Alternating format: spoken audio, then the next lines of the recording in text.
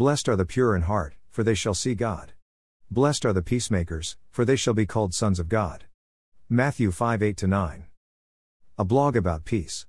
Learning to listen, and learning to love our neighbor, these are two actions that, well, should make up part of our personal relationships. God says He is an ever-present help in time of trouble. Our neighbors may be in trouble. Can we say that we are a reflection of God? There is an old saying, preach the gospel to all creation. And if need be, use words. Some of our actions speak louder than words. If we do things just to be seen, that's no fun. How we listen to people, and those caring and thoughtful actions we carry out each day will give hope to those around us. If we give of our time to others in ways that reflects our relationship with the God of heaven and earth, then people that are in trouble will begin to ask, what is the hope that is within you? Picture, Etzel Street, Amman, Jordan.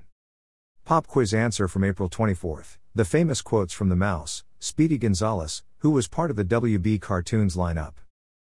I love pop quizzes.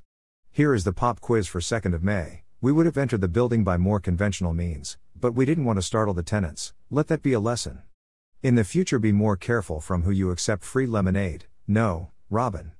With my head sticking out of this Neosaurus costume, I might not appear like an ordinary, run-of-the-mill crime fighter. The true crime fighter always carries everything he needs in his utility belt, Robin.